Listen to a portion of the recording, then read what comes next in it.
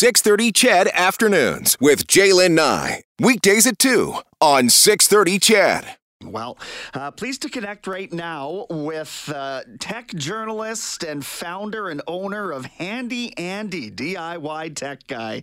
It is Andy Baryer, our tech expert. How's it going today, Andy?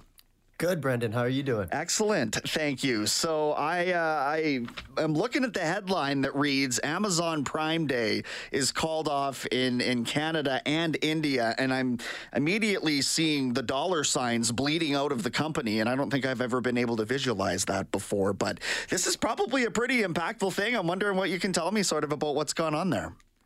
Yeah, that's right. And this is the second year, Brenden, that Amazon has going to have to, change Prime Day. Last year, it was supposed to be held in July. They moved it into October.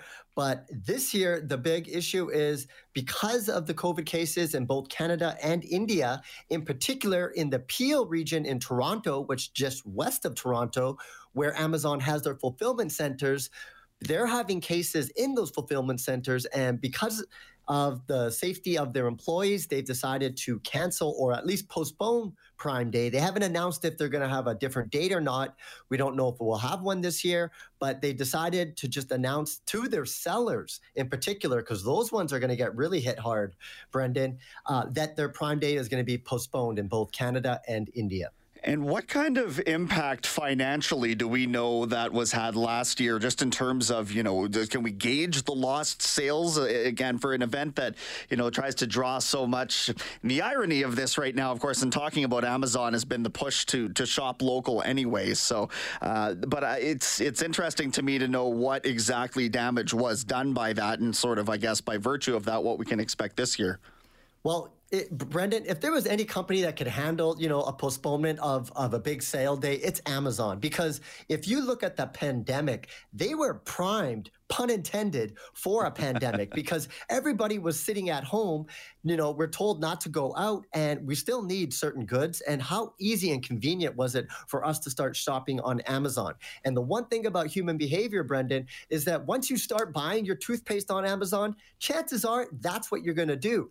In fact, Amazon tries to even have a subscription model. They're like, don't even think about your toothpaste. We'll just deliver it to you. Just subscribe. So, they can handle it. The big question is the sellers, the people that are putting their goods on Amazon, because they typically, if you talk to them, they don't actually make a lot of money on Amazon. Amazon has so much power when it comes to that relationship. So they have to rely on days like Prime to move a lot of their inventory and to make a lot of sales for the year. So with Andy Baryer on the line right now, we're chatting with the host and owner of Handy Andy, DIY tech guy, tech journalist. And Andy, I'm curious with Mother's Day on Sunday, if there's any last minute guys running around out there thinking, is there anything perhaps new or trendy that we've typically seen over the course of, the Mother's Day? It's not really a shopping season per se, but I'm thinking with a sunny day on Sunday, maybe, Fitbit or outdoor tech or that kind of stuff. Anything that you have your eye on?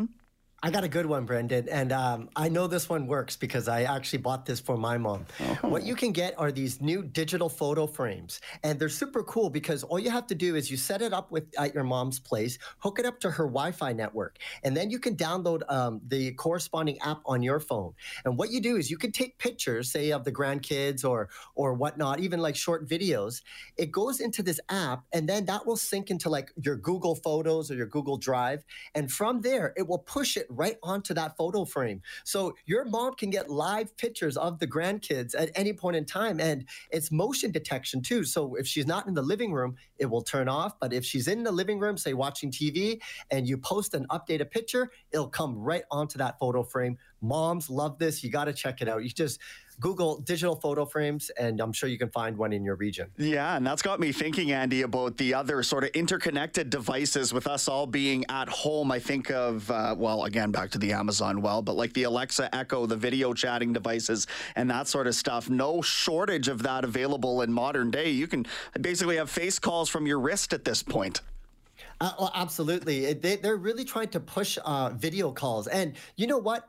if there is one silver lining from the pandemic, is that on a mass scale, Brenden, we all got accustomed to having video chats. We've had that technology since Skype, for a long, long time, but it was just kind of awkward. But we were so socially distanced and needing that face-to-face connection that whole video chat has exploded. And you got guys like Facebook, you have the Amazons of the world creating devices that we put in our home to continue those video chats. And that will continue beyond the pandemic, and it'll change society and just how we communicate.